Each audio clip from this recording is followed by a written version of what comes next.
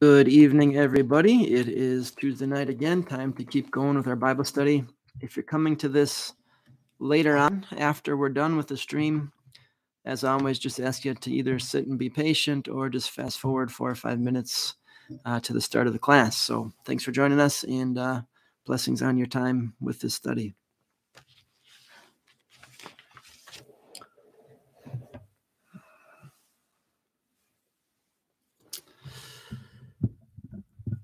Good evening. Feel free to check in when you get here.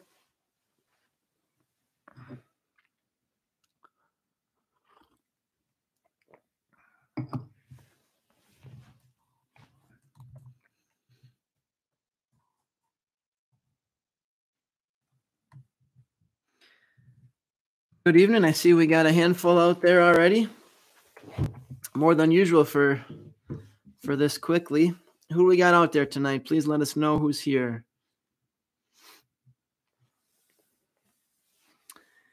It's a beautiful night. Finally got some sunshine. Good night to study the Word together. Who do we have with us tonight? We're going to be going through Luke chapters 3, 4, and 5 tonight. So if you're already here, you can get yourself situated and get ready. Otherwise, again,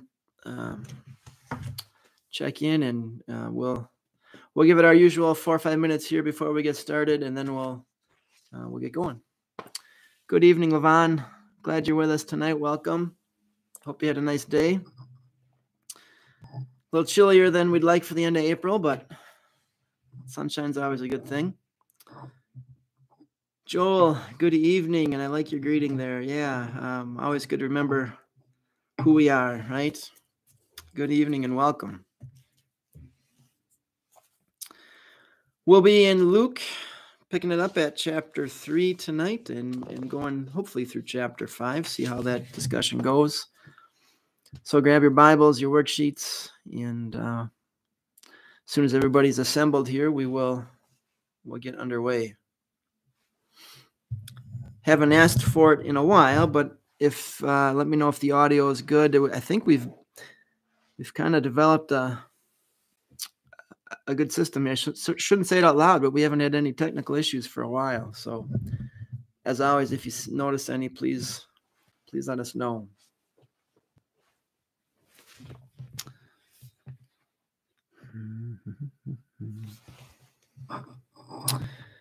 Couple more joining us.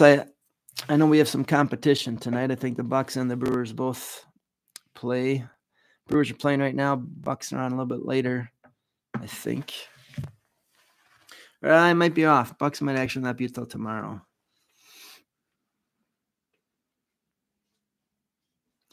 About 3 more minutes here before we get started, so we'll allow people some time to find us here. I'm showing 7, which is not quite where we're usually at, so we'll give it a couple more minutes here. Joel and Levon, did you have a good day?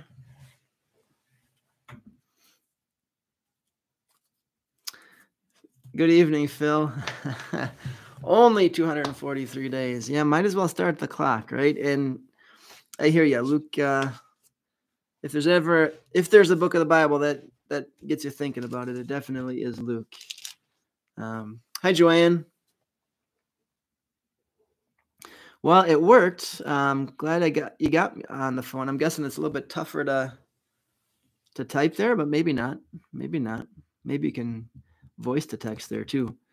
Linda, good evening. Marge, good evening. Pam, good evening.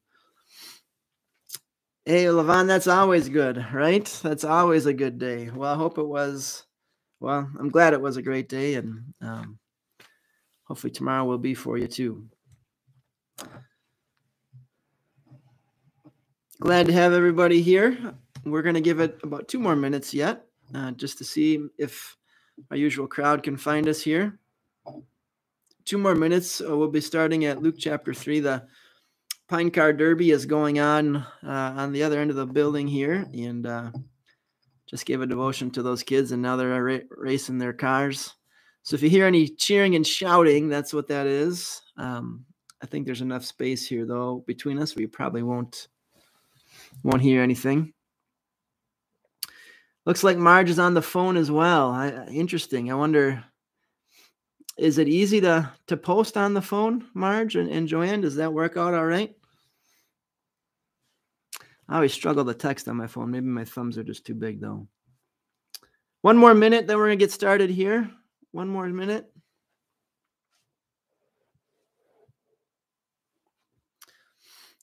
Missing a couple yet, but I think we'll get started shortly. So hopefully you've got your worksheet, Luke 3-5, and then we will hopefully have some good discussion. 3 screens, Linda. Wow. I think one of me is plenty. 3 screens. Joanne says, oh, yeah. Yeah, that's for sure. That's for sure. I'm starting to notice that as well. There are ways to adjust that, though, Joanne. You can make all the text on your phone a lot bigger. There they are. Jane, Glenn, Jean, and Joan. Good evening. Welcome to all 4 of you. Glad you're with us tonight. Robert, glad you're. I was wondering, and I'm glad to see you, Robert, and glad the surgery went well. So good. So glad to hear it. God is good. All right. And Pastor Kirshner is here as well. And ladies, I can feel your pain with the technology issues. Always tough to keep up with that stuff. All right, everybody, let's get going here tonight. Let's have our prayer and we'll jump back in. Dear Lord, Heavenly Father, as always, we're so grateful for this time together, for this technology that enables us to meet in this way. Be with us tonight, Lord, as you always are, and send your Holy Spirit to bless us, to increase our faith, to build us up. We pray in our Savior's name. Amen. All right, so Luke 3. So chapter 1 and 2, as Phil said, really kind of had the Christmas vibe, right? Talking about the birth of John the Baptist, the birth of Jesus. We're going to jump into chapter 3, and really the scene is going to focus here on John the Baptist, at least for a little while. So verse 3 right away gives you an outline of John the Baptist's work. What was his job description here that Luke gives him in chapter 3? Tell me what you see there. What was John's work going to consist of? What kind of stuff would he be doing? Certainly a different guy, right? A little bit out there in a couple of ways, but what kind of work would he be doing?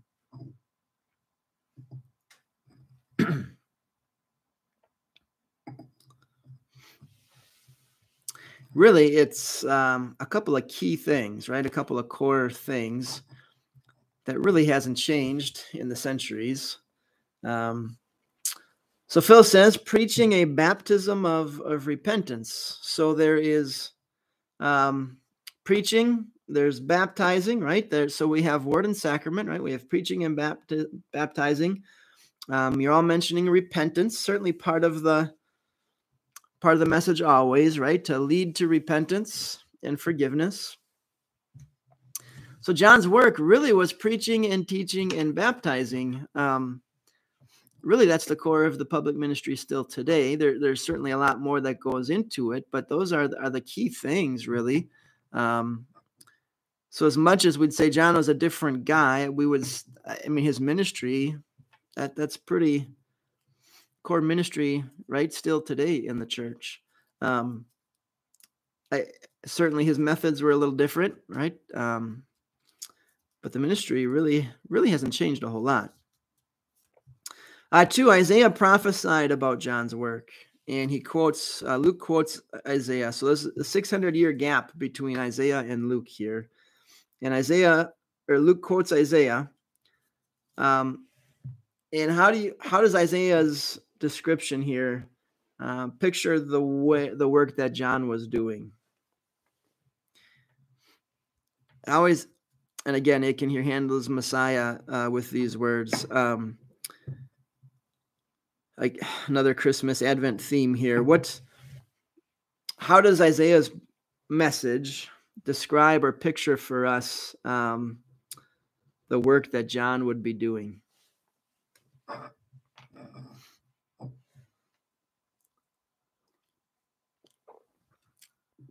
Anybody have a thought there? How does Isaiah encapsulate for us the work that John was doing? In other words, talk to me about the crooked roads and the mountains and the valleys, the rough ways. Just talk about that. Melissa, good evening and welcome. Glad you're with us. And I did not know that fact. It makes sense. So thank you for that. So anybody have a thought here? How does Isaiah picture for us the work that John would be doing? Focusing on the terrain. What's the idea here with the terrain that Isaiah describes? How does that relate to the work of John the Baptist? So Jane says he's making the people ready to accept Jesus. So in the same way that, there we go. So Phil says paths are made straight, getting people to have a direct route to Jesus. Yes, good.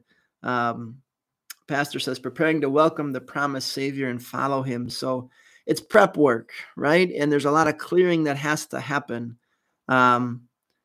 I like the way you say that there, Melissa, eliminating the roadblocks. Myers are here. Good evening and welcome. I was wondering if we'd see you. Glad to have you here tonight. So the terrain Isaiah describes really is the unrepentant heart, right, that John would come into contact with. And like those road workers would clear the path in Isaiah's day, that's what John would do with the word, clearing the path, as you all are describing so well. And inevitably during Advent, you hear that type of a message, right? We always, whether it's on a Wednesday or a Sunday, we certainly preach on John the Baptist and Isaiah in clearing that path. So that's probably a sermon you've heard every year for a long time, or at least a theme that you've heard for a long time. And it's not always the easiest path to clear, right? We know, you know your own heart. Not always an easy path to clear. Phil, yeah, I would think he was about 30. In those days, in that society, a Jewish man had to be 30 to teach publicly as a rabbi. So, and that's when Jesus starts, we're pretty sure, and John starts just ahead of him. So I would say about 30 would be the answer there. All right. Anybody else? Let's just keep going here, talking about John. Number 3. So John talked to all different kinds of people. And you look at verses, well, really 7 through, 15 and 16. He's talking to all kinds of people. What do we learn about gospel ministry from the way that he interacts with others?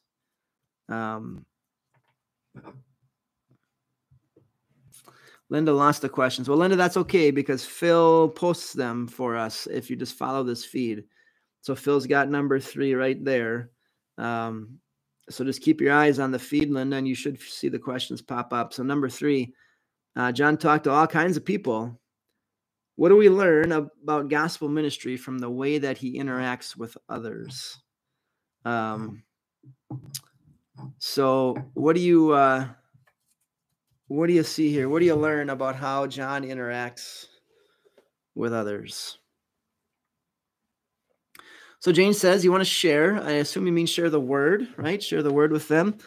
She says treat others fairly. Be content.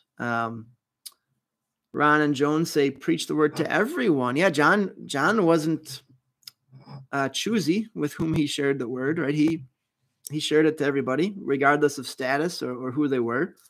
And Melissa, it is pointed, right? If you look there, especially 10, 11, 12, 13, he gives specific application to different kinds of people, and that's tough to do. You think of a sermon, right? And how is a pastor supposed to make applications that apply to everybody in the pew?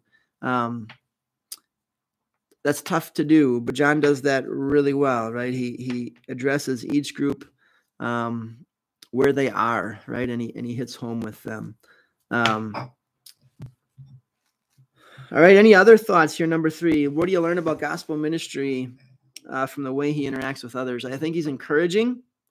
I think also, yeah. So Jane says he's brash, or Glenn says that he's brash. I agreed. He calls out the ones that need to be called out. He's not timid. And I think that's an important one for us to notice in our day and age. Everybody is so afraid to say anything that would offend anybody. John, he was not afraid to call out who needed to be called out. And Phil, I think, is on that point there as well. Direct. He doesn't really seem to care what people think of him. Yeah, you're right. He's not telling a lot of stories here either, is he? And certainly there's a lot of his discourse that isn't recorded here. But he is to the point for sure. Melissa says there's humility here. Yeah, that shows up a little bit later on, especially. And that's one thing I really love about John. And especially if you look at the Gospel of John, I think that comes through even clearer. All right. And what did all these efforts get him, by the way? The last part of that question. What did all of this effort get John the Baptist? All this preaching and teaching and baptizing, all this faithful ministry, what did it get him? Pastor says he introduces worship in behavior and attitude and values given by faith in Jesus. Worship is done by tradition and legalism, the way the Pharisees and religious leaders did. So he's really changing things, isn't he, Pastor? He is completely counter the norm of the day, right? He's going against the grain here, and that's going to rankle the wrong people. Yeah, he ultimately, Jane, he does end up in prison for this, and we'll find out later on. He eventually is killed in prison. And Phil says he's just speaking what the Spirit tells him. And again, he's ready. That's a good word, Joanne. Joanne says John is fearless. He's not too concerned about what the effect of his preaching is going to be, right? He's fearless here. And that's, in our day and age, I think that's an encouragement and an example that we could benefit from because we sometimes lack that, right? All right, number 4, what did John say to the people? And here's maybe where Melissa's comment really comes or shines through. She had said earlier he was humble. What did John say to the people when they started thinking he might be the Christ? What did John say to the people when they started thinking he might be the Christ?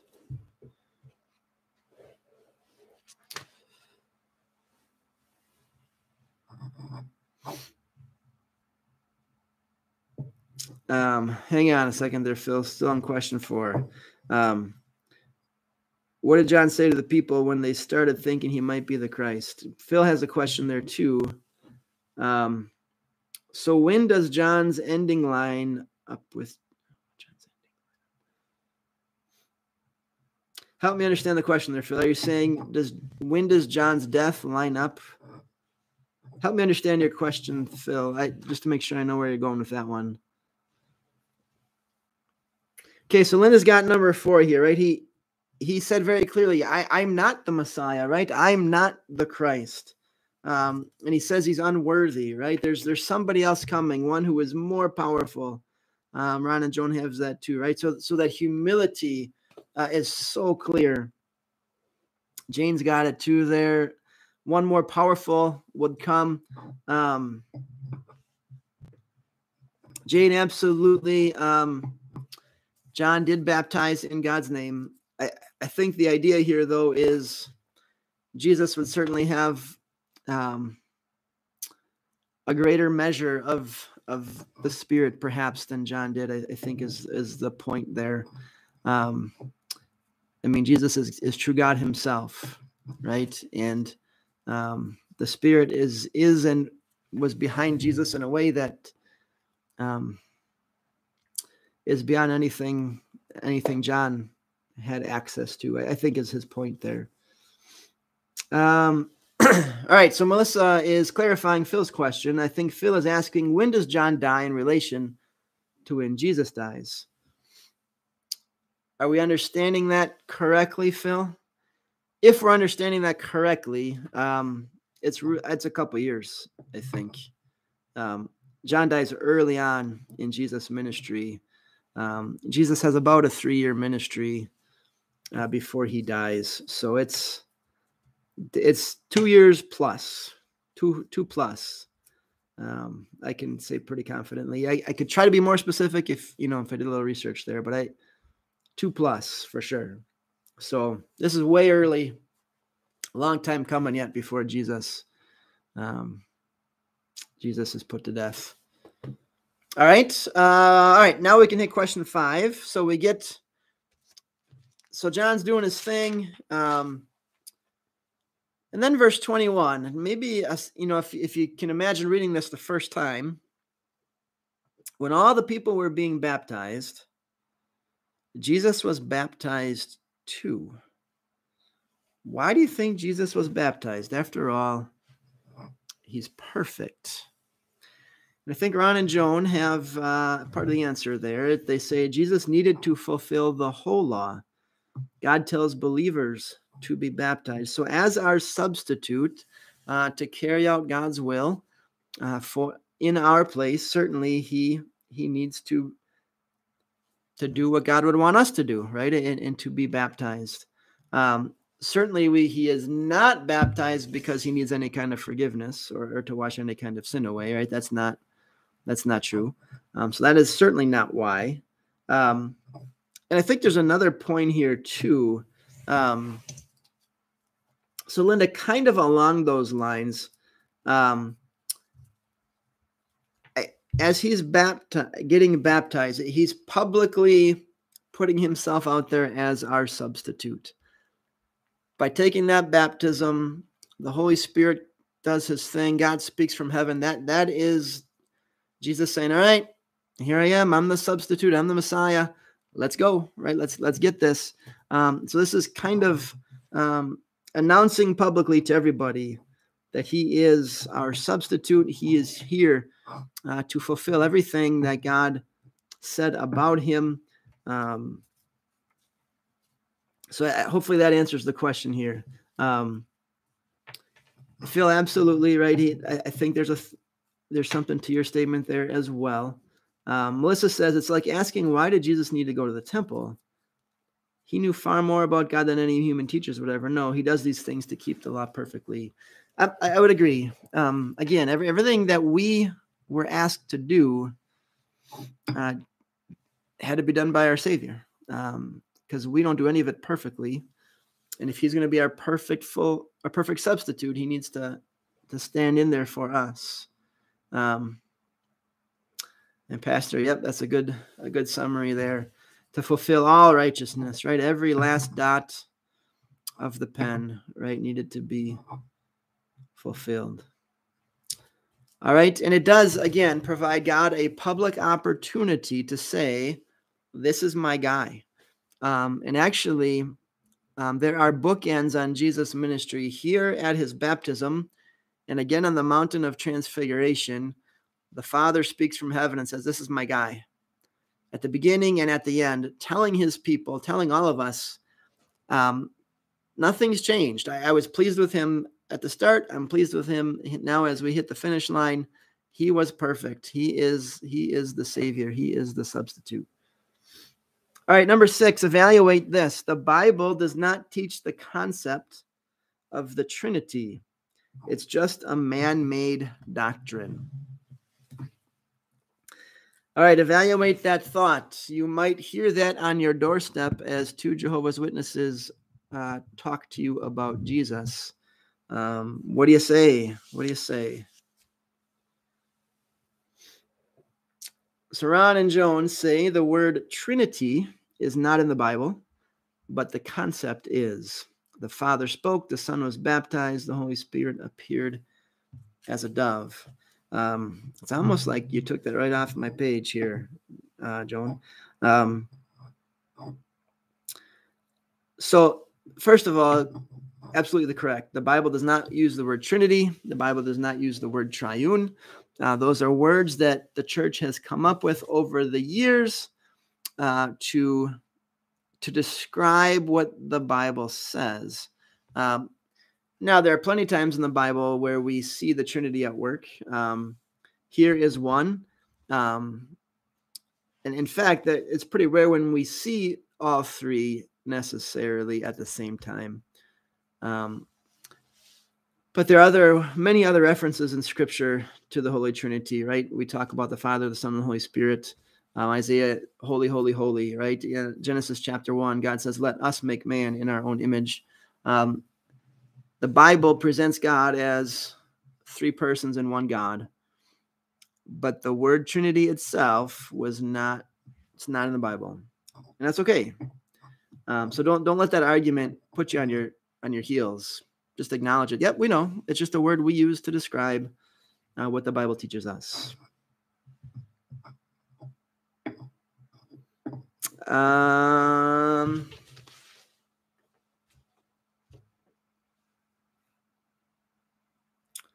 So there's a little different there, Jane. So Jane says at the end of chapter 3, Adam is the Son of God. Okay, notice Son is not capitalized there. So in no way are they equating Adam and Jesus. But you do point out something I wanted to mention anyway. So Luke's genealogy here is different than Matthew's genealogy. Luke's genealogy is trying to trace Joseph all the way back to God. Remember, God's the Father, not Joseph. And then Matthew, he's writing to Jews. He's just trying to connect Jesus to Abraham. So Luke's genealogy is more inclusive, just emphasizing the divinity of Jesus more than the humanity of Jesus. So again, not the Son of God. Son isn't capitalized there like it would be for Jesus.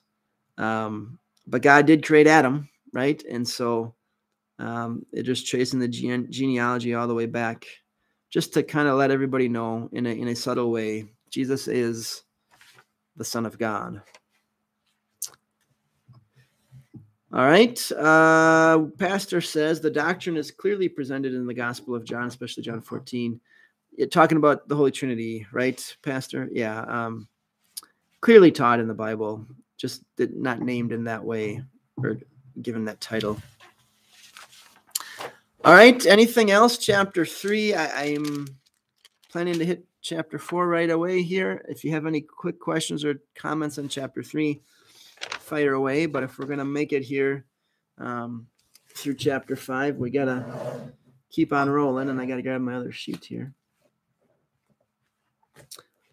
All right. So we are in chapter 4. So Jesus goes into the wilderness to be tempted by the devil. Question number 1, agree or disagree? Jesus willingly went to the desert to be tempted. Agree or disagree? Phil says he loves John, was so humble. Yeah, right. People, I agree. I've really appreciated that too, Phil. And finally, as pastors, as believers, we don't want the attention. Jesus gets the attention, right? And so he must become greater. We must become less, right? That is kind of John's approach. So agree or disagree? Jesus willingly went into the desert to be tempted by the devil. Linda says agree. Ron and Jones say he's led by the Spirit. So are you saying yes or no? Jane says yes, led by the Spirit. Melissa, okay, so I think you're all on the point here. So he's going willingly, but he's following God's will, right? He's following the Lord's lead. He is following God's will. He's not cavalierly going out seeking Satan out, right? He's not seeking confrontation. He's not seeking temptation, but he's following the will of the Lord, right? And you're going to see that all the way through his ministry, right? He's following God's direction. He's following God's will. All right. Then talking about these temptations, what was Satan's purpose in tempting Jesus to do the following? Use the Old Testament passages Jesus quotes to support your answer. So what was really his goal with each temptation? And I think we can hit those one at a time. So first one there, use his divine power to feed himself. Let's just talk about, anybody have any thoughts about that one? Using his divine power to feed himself. What was Satan's purpose there? What was he driving for?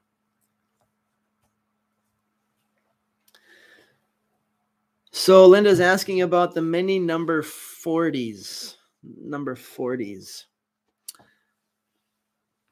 So quickly, without digging back into it a little bit, the idea of completeness, the idea of perfection, the full amount. 40 is usually synonymous with that. I could give you more if I took a little bit look at it. And Pastor, if you got any other thoughts there on the significance of the number 40s, completeness is kind of the idea there. All right, so to the question here, using his divine power to feed himself. So a bunch of answers here.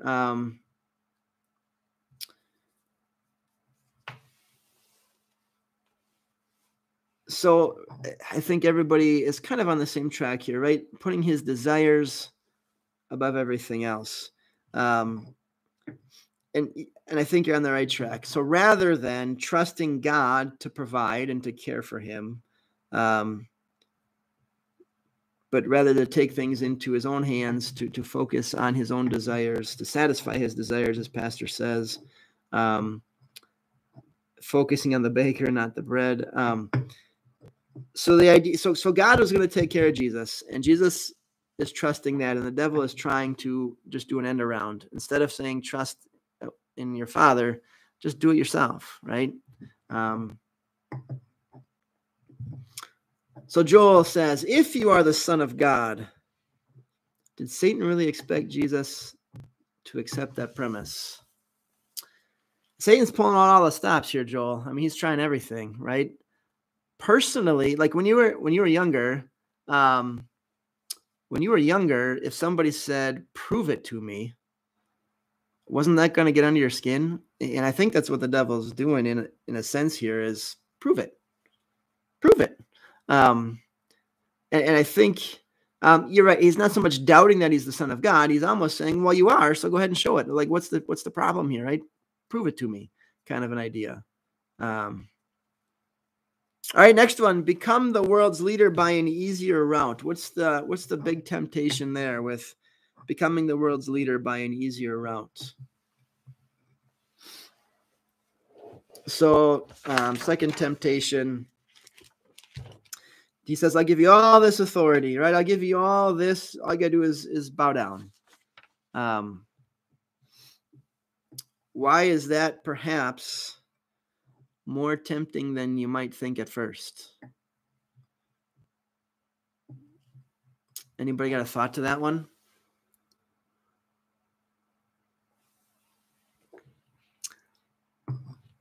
Melissa, I think it's even more than, there's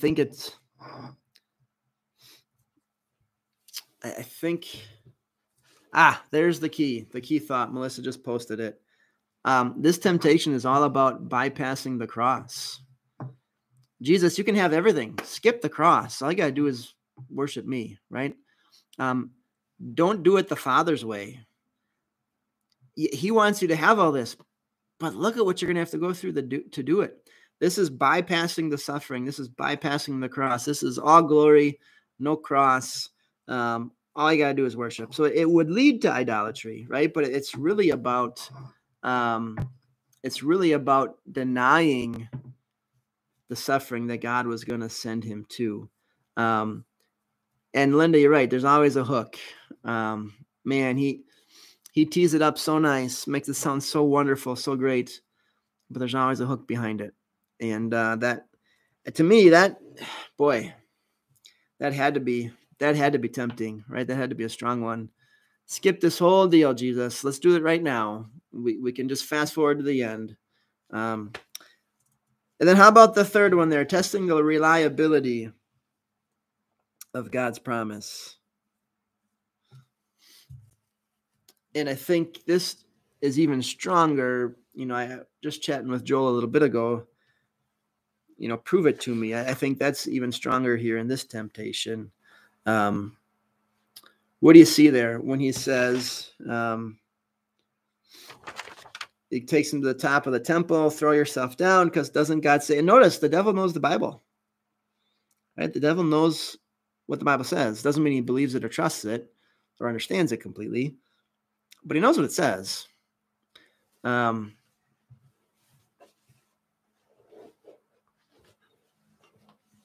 Anything else here?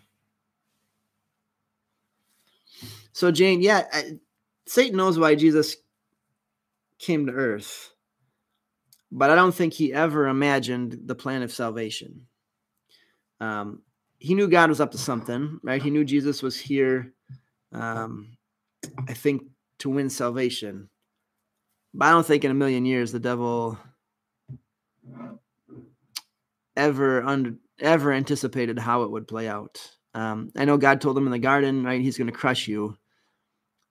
I don't think Satan understood how it was going to happen.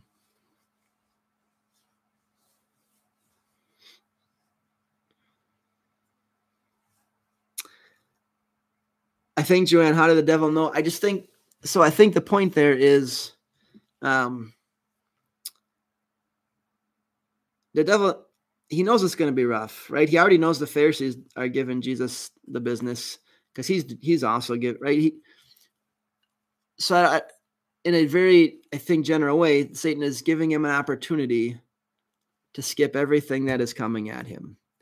So in Jesus' mind, it's, I wouldn't have to go to the cross, right? I wouldn't have to endure all those things if I just do this one thing. All right, where are we at here? So finally, this third one, challenging God, prove it. This is about doubting God's love, right? Getting him to doubt or to challenge God's love. Let's go on here. Next one. Number 3, what does verse 13 tell us about Satan's plans for Jesus and Satan's plans for us? It says, when the devil had finished all this tempting, he left him until an opportune time. What does that tell you about Satan's plans for Jesus and Satan's plans for us?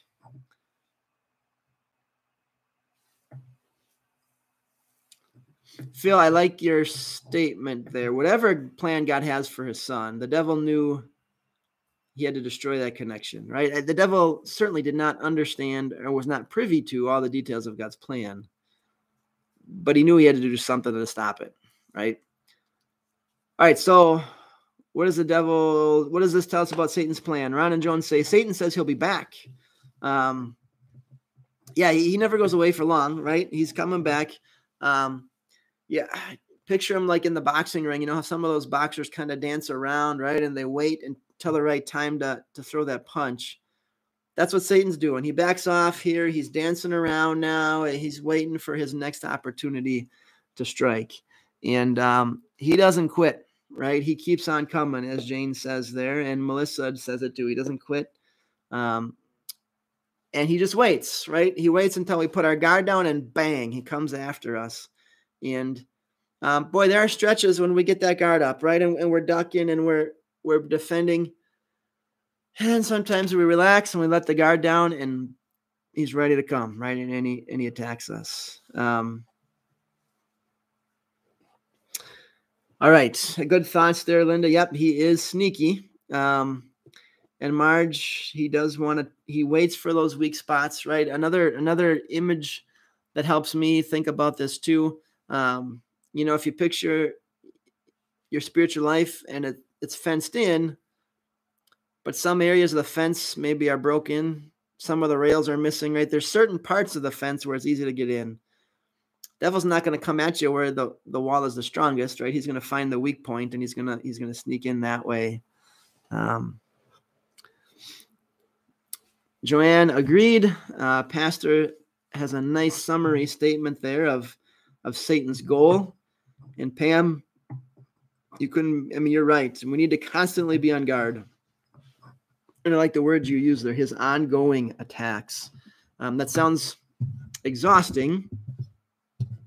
And then Phil, that's a perfect answer, right? Jesus is always there. We need to just trust in him, right? And let him fight for us like he did here using the word. All right, number 4, note the reference to the Holy Spirit in verse 14. And what does this tell you about how Jesus knew what to do? And there's a thought here that is maybe hard for us to fully understand. So it says, Jesus returned to Galilee in the power of the Spirit. So he is holding on. He is following the Lord's will again. He's guided by the Holy Spirit. And he has the Spirit's power, as Melissa says. But understand what's happening here, right? As true man, Jesus has emptied himself in a lot of ways of that divine power and glory that was his.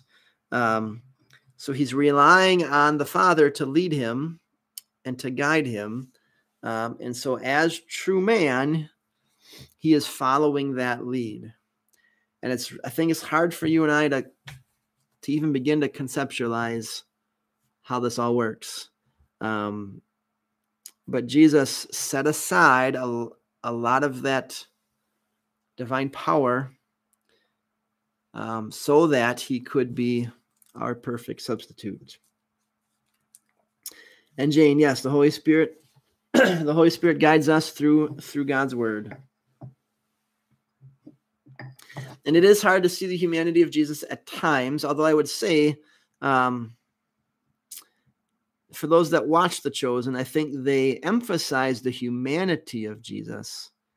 And that the hard part about it is if you emphasize one, you tend to not see the other, right? And there are times, and Luke especially, he's going to have a lot of miracles, so that I emphasize the divinity of Jesus. And when you see that, then certainly the humanity recedes. And then there are times if we're really showing the humanity of Jesus, then you forget about the divinity of Jesus. He's always both, right? It's so hard for us to wrap our minds around that. All right, let's go number 5. In a single stroke, Jesus claimed to be the fulfillment of the entire Old Testament. He doesn't mess around, does he? Right away here, one of his first public times of sharing the word. How does he, in a single stroke, claim to be the fulfillment of the entire Old Testament? Amazing. His command of the word obviously is perfect and impressive and fun to see. How does he, in a single stroke, claim to be the fulfillment of the entire Old Testament?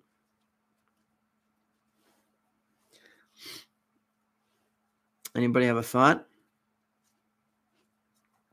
So first of all, so this. So Melissa says he says that this is fulfilled in your hearing. So the this in her sentence, Jesus quotes a really well-known passage from Isaiah, a passage they all would have known, a passage that very clearly points and references to the Messiah. So that passage from Isaiah everybody understood was describing the Messiah. And then Jesus says, here I am. And a sermon, right? Like what else does he say? He says, here's the passage. Here's what Isaiah said. Hey guys, that's me, right? That's his message. And it had an effect. Certainly, I would say the desired effect, but maybe not the effect you would want at your first sermon here. So what point is he making here, number 6? What point was Jesus making with his history lesson from the Old Testament? What point was he making? And I think we're probably already hitting on that. And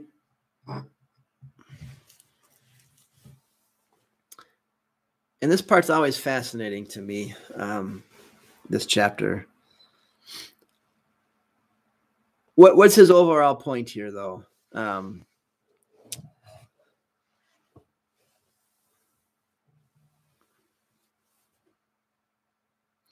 Okay, the shock factor, right? For sure, Joan. I want to talk about your other thought here in just a minute. So they get the references, don't they, Melissa? They understand completely.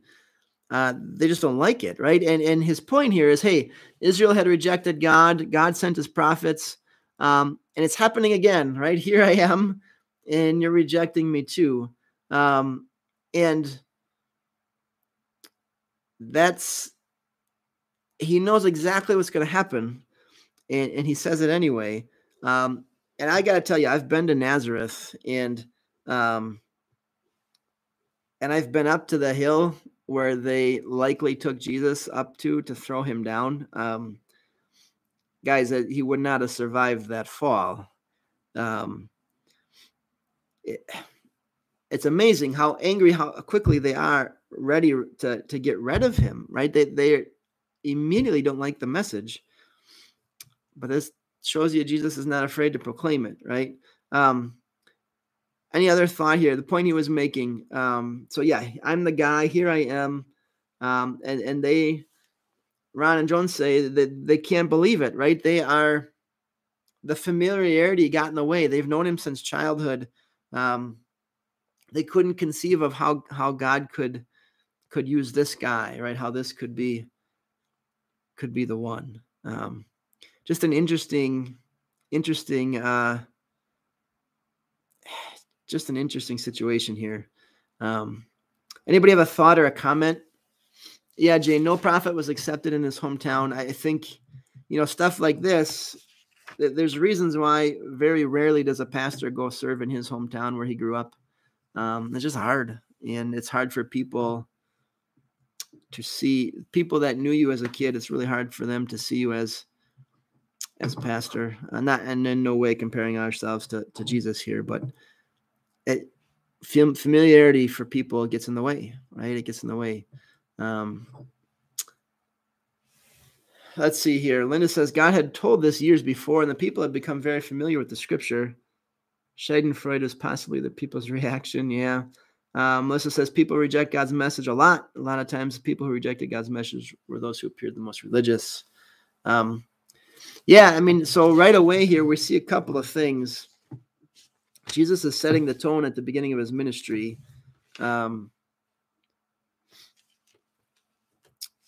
He's going to be clear. He's going to speak the truth. And right away, people aren't going to like it. And we'll see that kind of throughout here. I feel like I'm missing another question. But if you look at the rest of chapter 4, I don't have a question on, if you look at verse 31, there Jesus drives out an evil spirit. So this is the first of 21 miracles that Luke records for us. So in Luke's gospel, he gives us 21 specific miracles. And certainly he mentions other times where Jesus healed all kinds of people. But he mentions 21 specific miracles. And remember, Luke's a physician. And so I think the miracles he gives to us, I'm curious. I think we're going to see almost 100% of them are some sort of medical miracle. And Luke really emphasizes the power and the miracles of Jesus. So Jesus is healing. He does a couple of healings there in the rest of chapter 4. Then I would be inclined to move to chapter 5 here. Anybody else have anything else on chapter 4? Yeah, Linda, too unbelievable. And I agree. I always wonder, if I had been there, would I have struggled too? Would I have had a hard time believing it just like they did? All right, chapter 5. Chapter 5. First question, why did Simon Peter tell Jesus to go away from him? Was Peter right in saying this?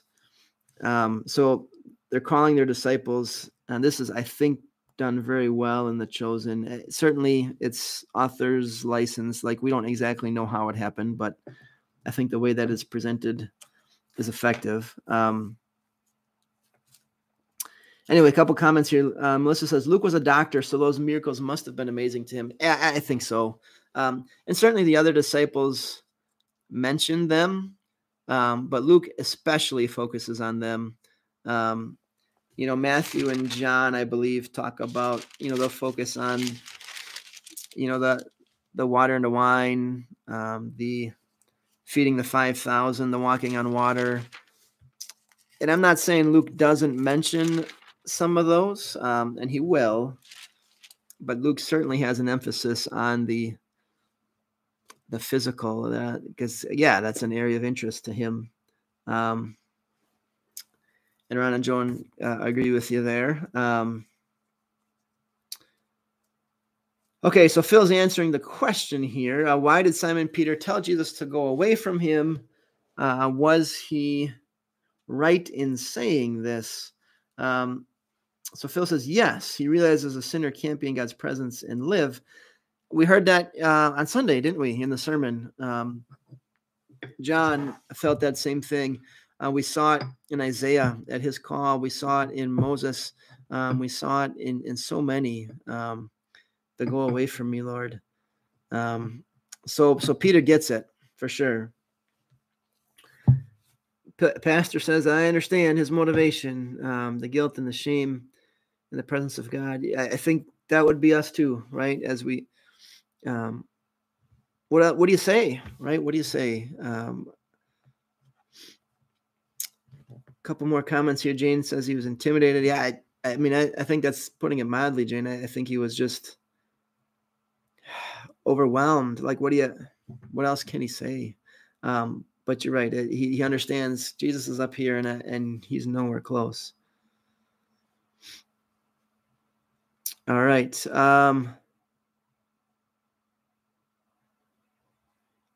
So, and I think if I understand what you're saying there, Phil, Jesus certainly had a way about him of appearing and showing things at the right time, for the people's benefit. So number 2, so talking about fishermen here, and certainly if you hear a sermon on this section, that thoughts like this will come up. How do we become better fishermen in the kingdom of God? How do we become better fishermen in the kingdom of God? Any thoughts there? If we had done this a month or 2 ago, I would say, well, you could come to Everyone Outreach and learn about that. But what do you have here for number 2? How do we become better fishermen in the kingdom of God?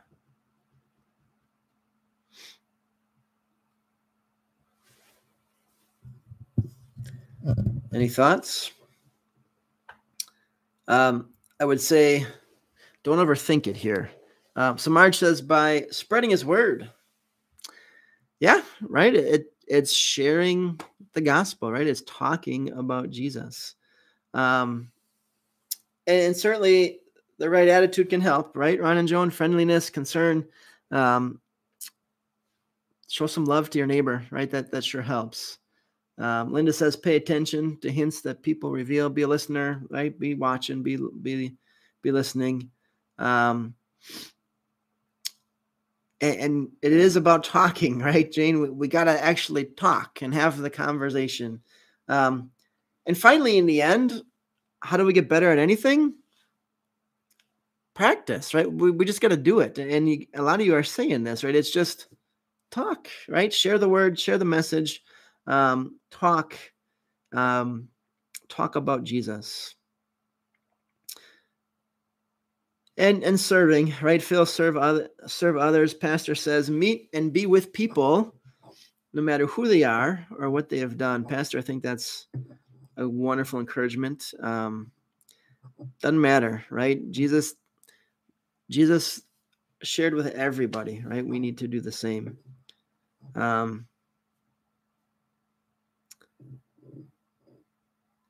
Yeah, Joanne, that's so well written, isn't it? So well written.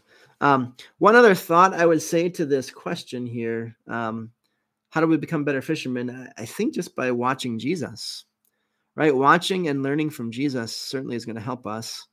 And then just get out there and do it and practice. All right, so then let's, there's so much here, and unfortunately, so I think as we said earlier on, Luke was so detailed and he packed so much in. So there are going to be certain chapters where we just aren't going to hit everything. And some of that is understanding too, that some of it we leave for the other gospels. So anyway, the man with leprosy here, Jesus, he comes to Jesus, falls face down, said, Lord, if you are willing, you can make me clean. What does the phrasing of the leper's question show us about his trust in Jesus?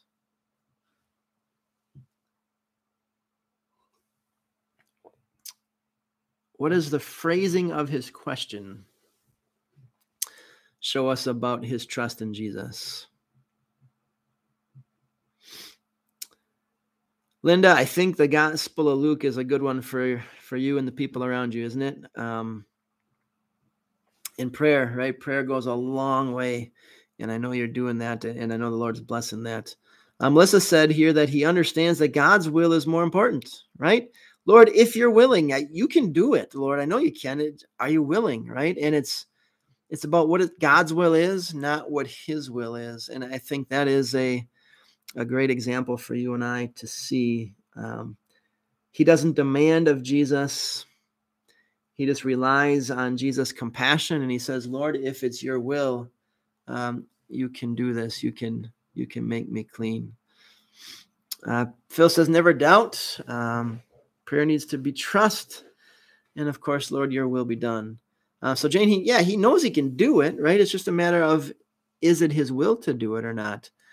And finally, every one of our prayers is, Lord, your will be done. There's nothing you can't do, Lord. We know you can do. If it's your will, Lord, please do, right? Good. Then he heals the paralytic. And we took a look at that when we looked at Mark. So I don't have a question for you on it. But then the calling of Levi. First of all the calling, when Jesus calls his disciples, it's always astounding the effect that it has on the disciples. But knowing what we know about Levi or Matthew, I think maybe even a little more impressive maybe than some of the other callings. What would move Levi to give up everything to follow Jesus and then throw a big banquet for him besides? He's a tax collector. He's raking in the money. What would motivate him to give up everything? Okay, so Ron and Joan, that's an interesting thought. I don't know if I had that thought initially. Matthew wasn't very valued, right? People, they didn't love him. He's a traitor, right? He's an enemy. But Jesus valued him and asked him to be a follower. I think that's a good insight there. But But I think there's more we would say here too. What would cause Levi or move Levi to make such a drastic change? It's new life, right? As Phil says there, it's he has new life in Christ now, and he is energized, as Phil said. He's excited. He wants to celebrate his new life. He is eager to get going on this new path, and that, as was said, he's valued, he's loved, he's excited now, and he wants to thank Jesus and to celebrate this new life that he has.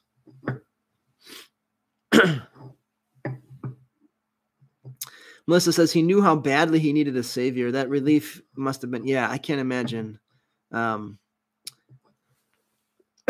Jane said it had to be the Holy Spirit. Of course, right? And that's a good thought too, right? Anytime anybody comes to faith, it is a miracle, right, of the Holy Spirit. Certainly that is the case with Matthew and these disciples. Pam says he's proud to be associated with Jesus.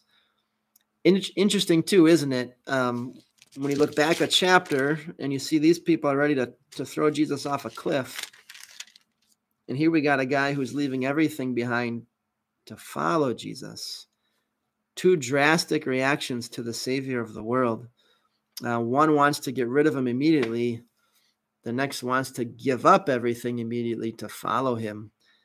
Just notice how polarizing that is. Notice what the gospel does. It moves and really it's when it's rejected, then it hardens, and it's just there's not a whole lot of middle here, right? There's not a whole lot of lukewarmness to Jesus as we're seeing. It's one or the other. And when you take a look at Matthew, it really stands in stark contrast to those people in Nazareth.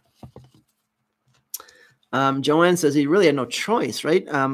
As Peter would say later on, I can't help speaking about what we've seen and heard, right? Just faith wants to come out. Faith wants to follow. Faith wants to live for Jesus. Good. Right on time. Look at that. 7:30. We finished our questions there. I feel like we probably left a few things out of these chapters. So if there is anything here we didn't cover and you want to ask or point out really quickly, please do so. Anybody have anything else on these chapters? Anything else they want to add, ask, or share? Good to see so many of you out again tonight. Really appreciate it. Anybody have anything else tonight?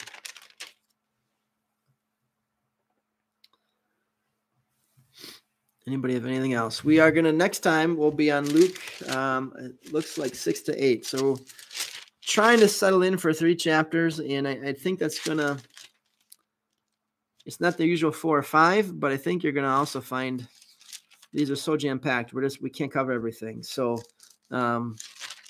just kind of know that going in. If there's stuff that you see not on the worksheets, just make notes so we can mention it.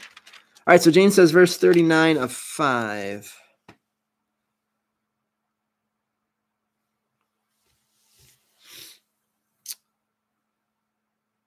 Okay, so that's a good question, Jane. I had to look at that a couple of times earlier too. All right, no one after drinking old wine wants the new, for he says the old is better.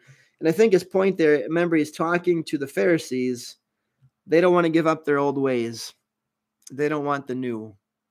And so I think Jesus is just saying here, some people are reluctant to change. And when it comes to faith and religion, Jesus is saying there are going to be some who are hanging on to that old and they're not going to want what is new. And in that connection, he's the new. They, in their works righteousness, are the old, and they don't want to give it up. And so Jesus he's kind of poking them here. They want what they have. They want what they're used to. They don't want this new life, this new covenant in Jesus. Phil says, Simon Peter, is it true that when we see Simon Peter, it's like calling him by his Christian name for attention? Next week we'll see. So you're asking about the name Simon Peter. That's a good question. And for some reason, I'm just drawing a blank at the moment. Pastor Kirshner, do you have any thoughts on Phil's question there? So when we see Simon Peter, it's like calling him his Christian name. Sometimes it's only Peter. Why Simon Peter or Peter? I know this is one of those cases, Phil, where I think I'm going to have to do a little more digging.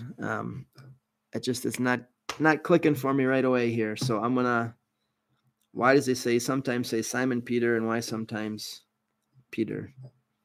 Really good question. I will attempt to get back to you unless Pastor Kirshner has an answer here quick for us. Otherwise, everybody, I think I've got a meeting here across the hall to jump into. So I'm going to let you go. And thanks for joining us tonight. Thanks for jumping on. Let's keep going with Luke. Next chapter is going to be a lot of Jesus teaching, a lot of Jesus sharing the word, which is great. All right, everybody. God bless. Have a good night. I will attempt to remember that question, Phil, and we'll jump in there next time. All right. Thanks, everybody. Have a good night.